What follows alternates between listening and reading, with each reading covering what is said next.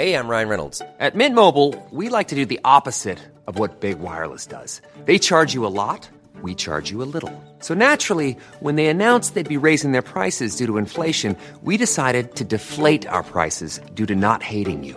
That's right. We're cutting the price of Mint Unlimited from $30 a month to just $15 a month. Give it a try at mintmobile.com/switch. $45 up front for 3 months plus taxes and fees. Promo rate for new customers for limited time. Unlimited more than 40 gigabytes per month. Slows full terms at mintmobile.com. Millions of people have lost weight with personalized plans from Noom. Like Evan, who can't stand salads and still lost 50 pounds. Salads generally for most people are the easy button, right? For me, that wasn't an option. I never really was a salad guy. That's just not who I am. But Noom worked for me. Get your personalized plan today at Noom.com. Real Noom user compensated to provide their story. In 4 weeks, the typical Noom user can expect to lose 1 to 2 pounds per week. Individual results may vary. This is Little Atoms, a radio show about ideas and culture. With me, Neil Denny. On today's show, a year on the North Sea coast with Dorthe Nors and her new book, A Line in the World.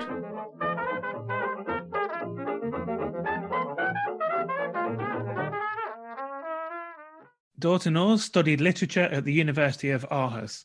She is one of the most original voices in contemporary Danish literature. Her short stories have appeared in numerous international publications, including the Boston Review and Harper's, and she is the first Danish writer ever to have a short story published in The New Yorker. She has published several works of fiction, including the novella Minna Needs Rehearsal Space and the novel Mirror Shoulder Signal, which was shortlisted for the Man Booker International Prize, and a collection of stories, Karate Chop, all published by Pushkin Press. Karate Chop won the prestigious P.O. Enquist Literary Prize in 2014. And today we're going to talk about Dorthe's new book, which is a non-fiction, A Line in the World, a year on the North Sea coast. Dorthe, welcome back to Little Atoms. Thank you very much.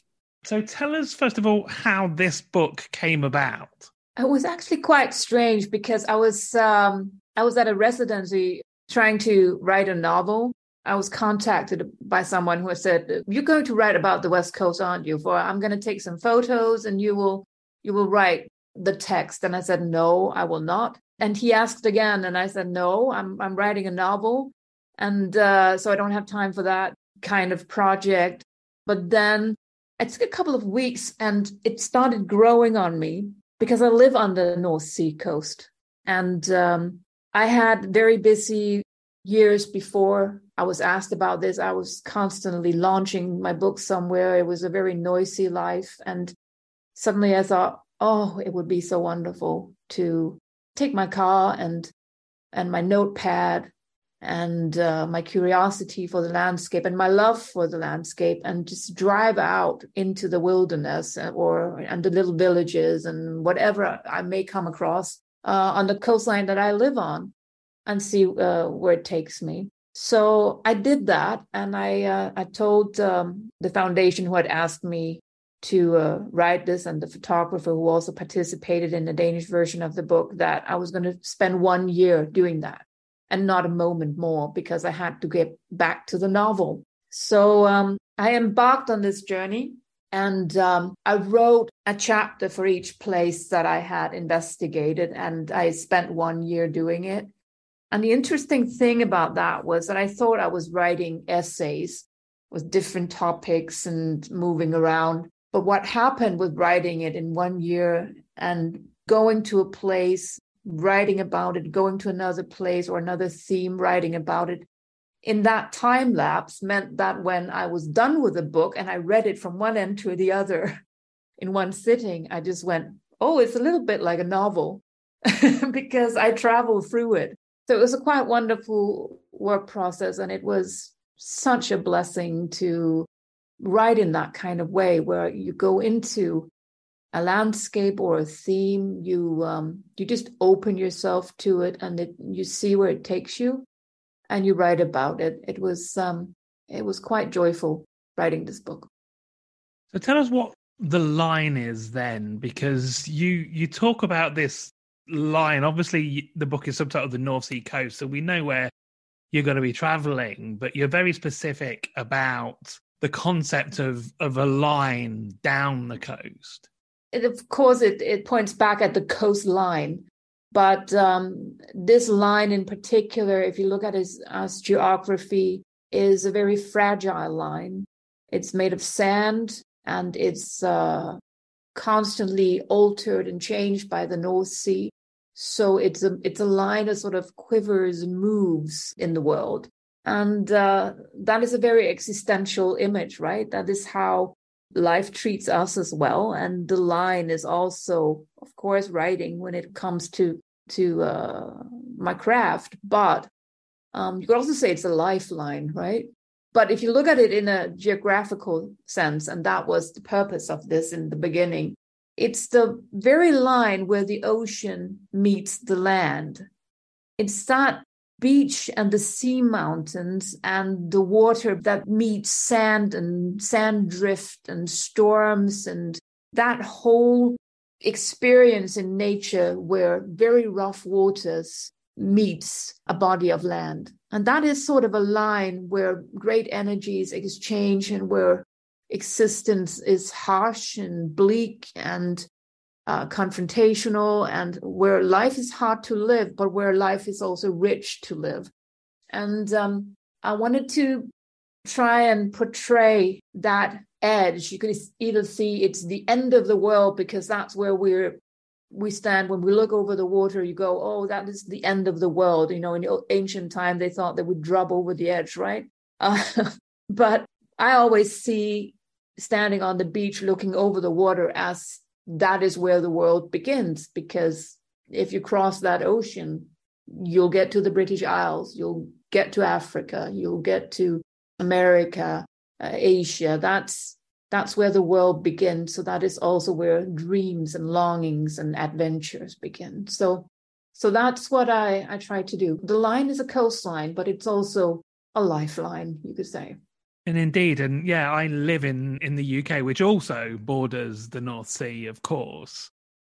And the last time we spoke, daughter, I would still have been a member of the EU, which I am not now. And one cannot not think about borders as well when you talk about lines, a line in the world. And of course, this coast that you're talking about crosses multiple countries. In the book, you journey from the Netherlands through Germany and obviously Denmark as well.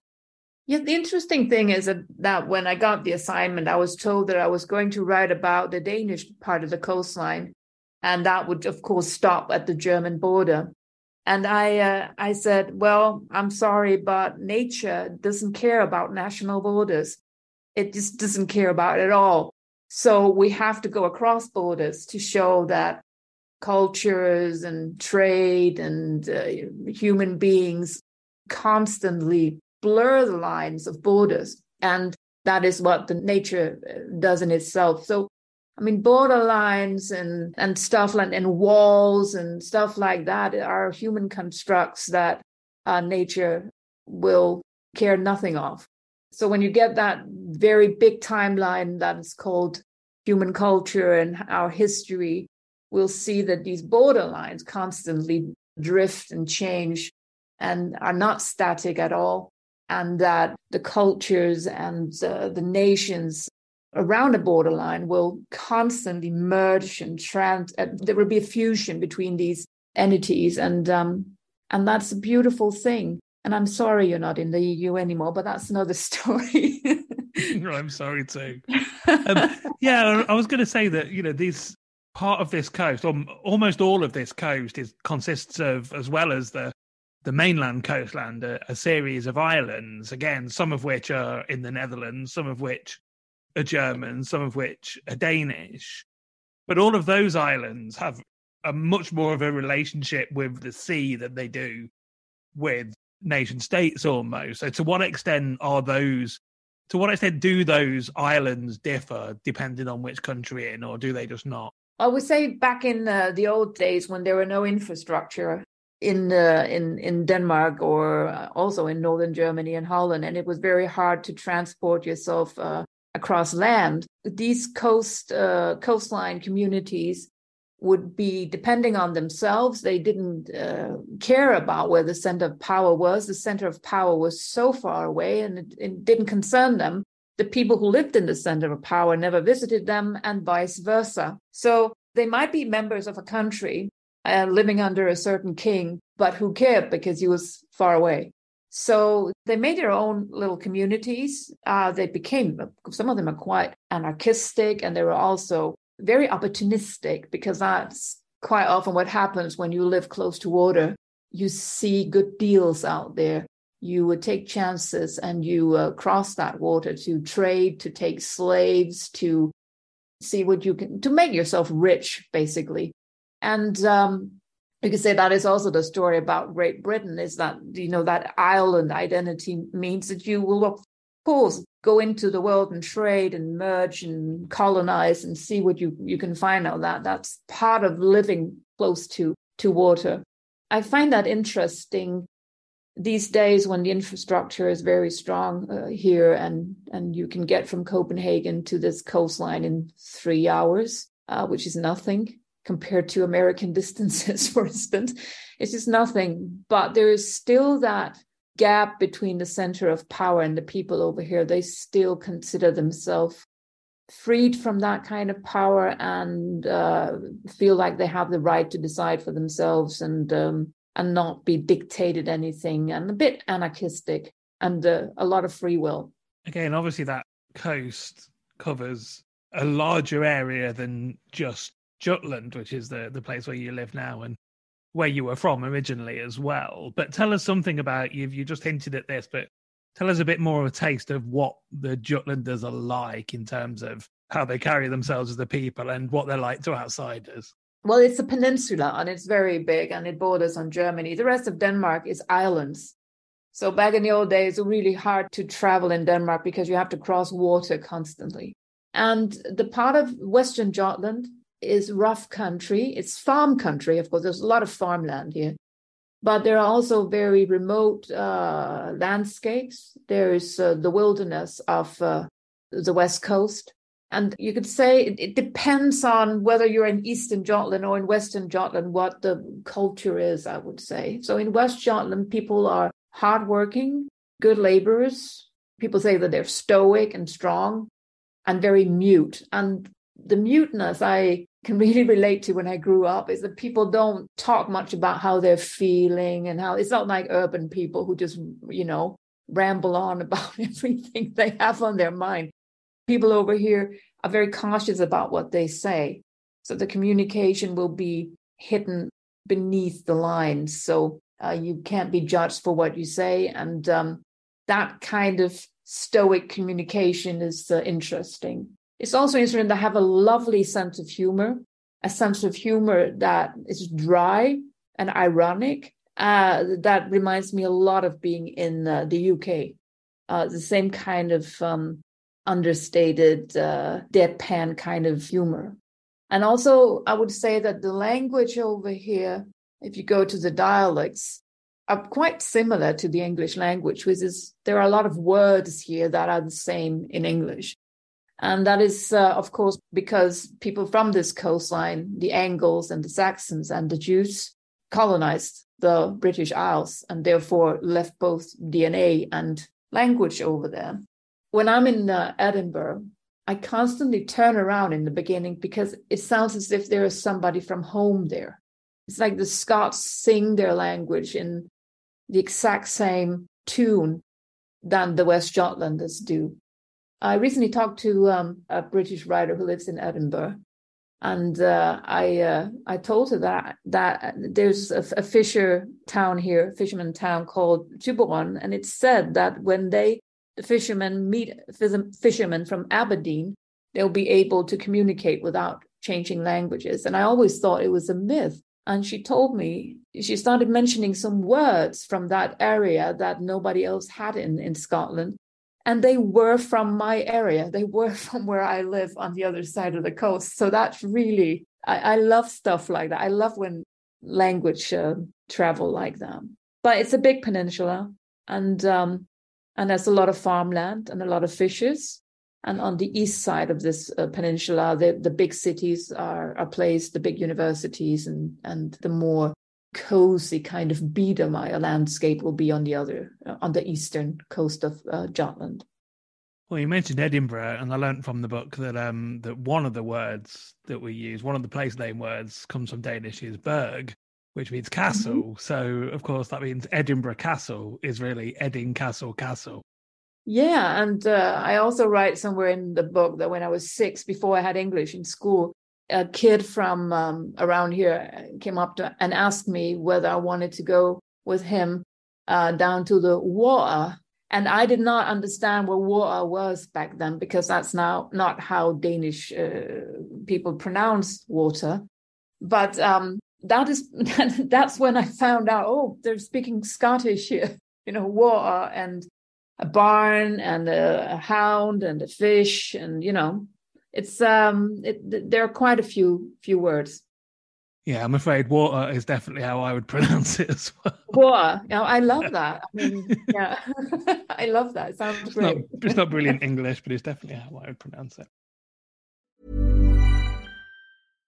Subtle results, still you, but with fewer lines. Botox Cosmetic, out of botulinum toxin A, is a prescription medicine used to temporarily make moderate to severe frown lines, crow's feet, and forehead lines look better in adults. Effects of Botox Cosmetic may spread hours to weeks after injection, causing serious symptoms. Alert your doctor right away as difficulty swallowing, speaking, breathing, eye problems, or muscle weakness may be a sign of a life-threatening condition. Patients with these conditions before injection are at highest risk. Don't receive Botox Cosmetic if you have a skin infection. Side effects may include allergic reactions, injection site pain, headache, eyebrow and eyelid drooping, and eyelid swelling. Allergic reactions can include rash, welts, asthma symptoms, and dizziness. Tell your doctor about medical history, muscle or nerve conditions including ALS or Lou Gehrig's disease, myasthenia gravis, or Lambert-Eaton syndrome, and medications, including botulinum toxins, as these may increase the risk of serious side effects. For full safety information, visit BotoxCosmetic.com or call 877-351-0300. See for yourself at BotoxCosmetic.com.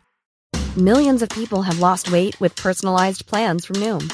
Like Evan, who can't stand salads and still lost 50 pounds. Salads generally for most people are the easy button, right? For me, that wasn't an option. I never really was a salad guy. That's just not who I am. But Noom worked for me. Get your personalized plan today at Noom.com. Real Noom user compensated to provide their story. In 4 weeks, the typical Noom user can expect to lose 1 to 2 pounds per week. Individual results may vary. Ryan Reynolds here from Mint Mobile. With the price of just about everything going up during inflation, we thought we'd bring our prices down. So to help us, we brought in a reverse auctioneer, which is apparently a thing. Mint Mobile Unlimited Premium Wireless. How to get 30, 30, bit to get 30, bit to get 20, 20, 20, bit to get 20, 20, bit to get 15, 15, 15, 15, just $15 a month? Sold! Give it a try at mintmobile.com/switch. $45 up front for 3 months plus taxes and fees. Promo rate for new customers for limited time. Unlimited more than 40 gigabytes per month. Slows full terms at mintmobile.com.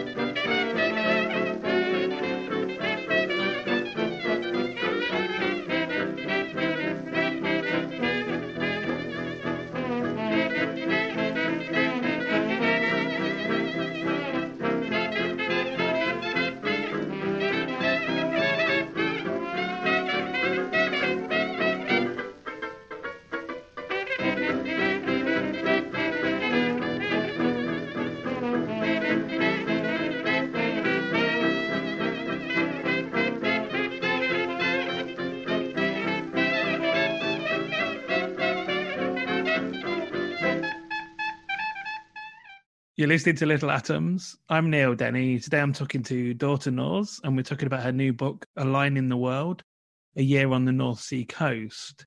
And Dorte, I said you grew up in Jutland, and you talk in the book about the house that you grew up in and what happened to it. Well, I grew up in the middle of Jutland in a big city that reminds me a little bit of Manchester. It's like a new city with a lot of spinning mills and textile industry. And I grew up in the countryside around that city. It's called Herning. And moved away to big cities to study and live my life. And then suddenly in the my childhood home had to be removed because of an expressway that was going to be built there. So I moved back to Jutland at the same time as my childhood home was demolished, and it just disappeared. It didn't exist anymore. And I think it made me aware of how important it is to come from a place, to have your roots somewhere, to know where your journey started, and have this very specific geographical spot that you can point to, or that house, that parish, that city, that landscape, and you can say that's where I came from. But that was suddenly gone for me, not the parish and not the landscape, but the house itself was gone. And at the same time, I had this international breakthrough with my writing that meant that I believed that I needed that geographical connection to where I came from even more. So I bought a little house close to where I grew up. So I had a new home and a new place that I could call home. And that meant a lot to me. There were a lot of my friends in Copenhagen and also people from my writing community who didn't understand it. What are you doing? Why are you going to such a strange place, so far away and so isolated in their eyes? But it was a strong longing for a place I could call home and for a landscape that I grew up in, and therefore almost have a relationship to, as if it was an old family member. And it made sense to me to do that. And it's a strange, you don't even think about how important the place you grew up is until there's a bulldozer running through it, right? You also talk about a cottage or a cabin that your family had or has by the coast, which sounds incredibly idyllic. And then you mentioned that it overlooks the chemical works. Yeah, it is idyllic. It's a little hunter's cabin that my father bought back in the 1972. So I can't remember that. We haven't had that little cabin. It's these days it's in a bird. They have made sort of a natural reserve around it. It's like a bird place for birds. So you can't build anything there. There are not any other cabins around. It's just this little cabin. And then on the other side of the water, like 2 kilometers away, one of the very biggest chemistry plants in Denmark is placed. And it has polluted, well, it did in the 50s and the 60s and the 70s, polluted a greater part of that landscape. So I write about that in the book as well, the strange combination of absolute, fantastic, pristine nature and then poison sipping through the ground because people are idiots who gets that idea to build a factory like that in one of the most pristine landscapes in Denmark. So I write about that and also about how there has been a fight against that kind of pollution of the landscape.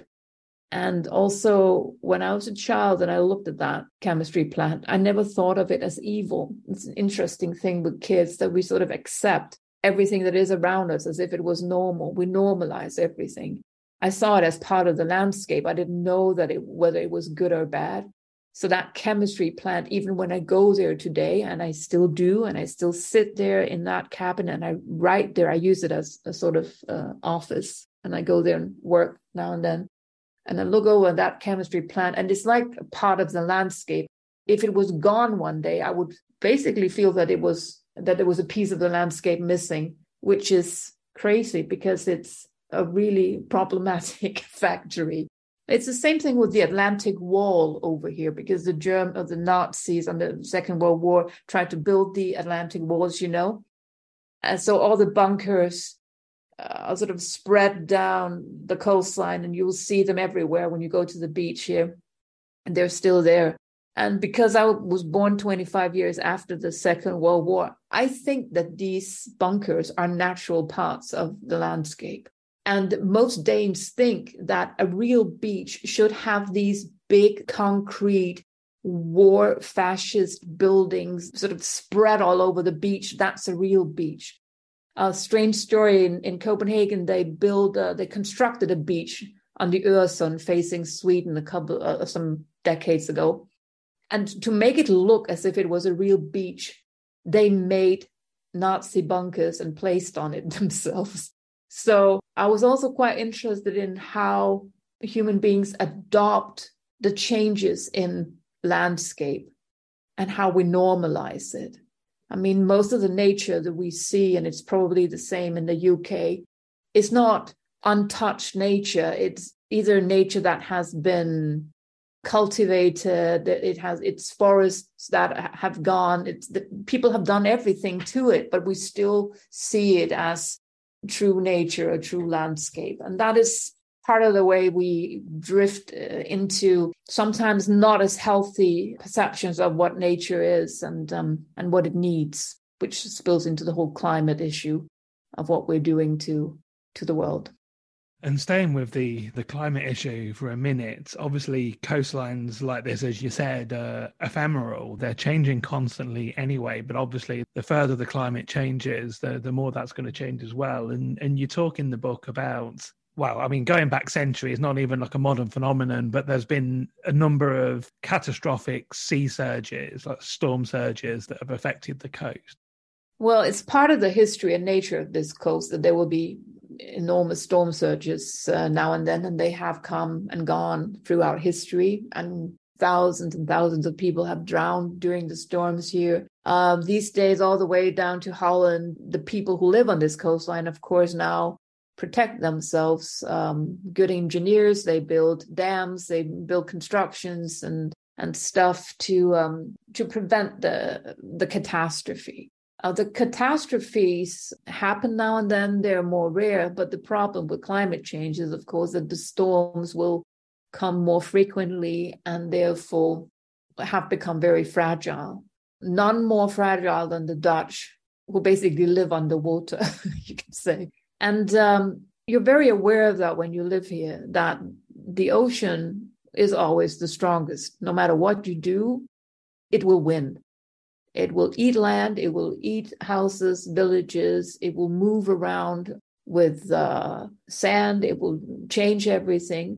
So when it comes to climate change, what we're worried about is, of course, if the constructions that we have built to protect ourselves will actually protect us in the long run. I think people who live here are super aware of the powers of nature, and probably also in a way that people who live in cities are, because I think of course, if you live close to a river like the Thames or the River Rhine or something, you will be aware of that as a thing that can be threatening. You think of New Orleans and the Mississippi and all these things, but living in a place where you can hear the ocean every day and the wind blows 300 days a year in your face. You're constantly aware of what a force nature is, and that it is beautiful, but it's not cute. It's not evil, but it has a will of its own, and it is stronger than you. So, of course, climate is something that we worry about out here. And just to finish us off, one of the chapters in the book, you take a journey with an artist and go and visit there's many churches along the coast, many churches in Denmark, but particularly along this coast. There's a number of churches that, unlike a lot of other churches in Europe, survived the Reformation and until relatively recently had frescoes, which, most of the places in Europe would have been covered up. And you go on this project with this artist to look at those. But I don't want to talk about the churches because this artist also did the illustrations of the book. So tell us something about... And I'm talking about the UK. You mentioned that the Danish version of the book has photographs in it, and we're talking about the British version here. So tell us something about this version of the book. When we had to publish it in the UK and the US, they wanted to have drawings in the book instead of photos, primarily because photos are super expensive, and the photos of the Danish original were very big, and there were many of them. So they said, we want drawings instead. And since you're talking about this artist, Sina Parkins, in that chapter. Could you ask her? And I said, I'll ask her. And she said, I'd love to. So she, after I wrote the book, like 2 years after I was done, she embarked on the same journey with her pencil and her sketchbook. It was quite funny, and came up with these wonderful drawings that grace every opening of every chapter. And I like them. They're very poetic and very sensual, and they're very Sina Parkins. She's a great Danish artist, and I hope that both the American and the British reader will enjoy these motifs. So I've been talking to Dorthe Nors. We've been talking about her book, A Line in the World, A Year on the North Sea Coast, which is out in the UK from Pushkin Press. Dorthe, thank you so much for taking the time to tell me about it. You're welcome, and thank you for talking to me. This episode of Little Atoms was produced, presented and edited by me, Neil Denny. Little Atoms is hosted by Acast and published by 89Up. The show is broadcast on Mondays and Saturdays on Resonance 104.4 FM. Thanks for listening.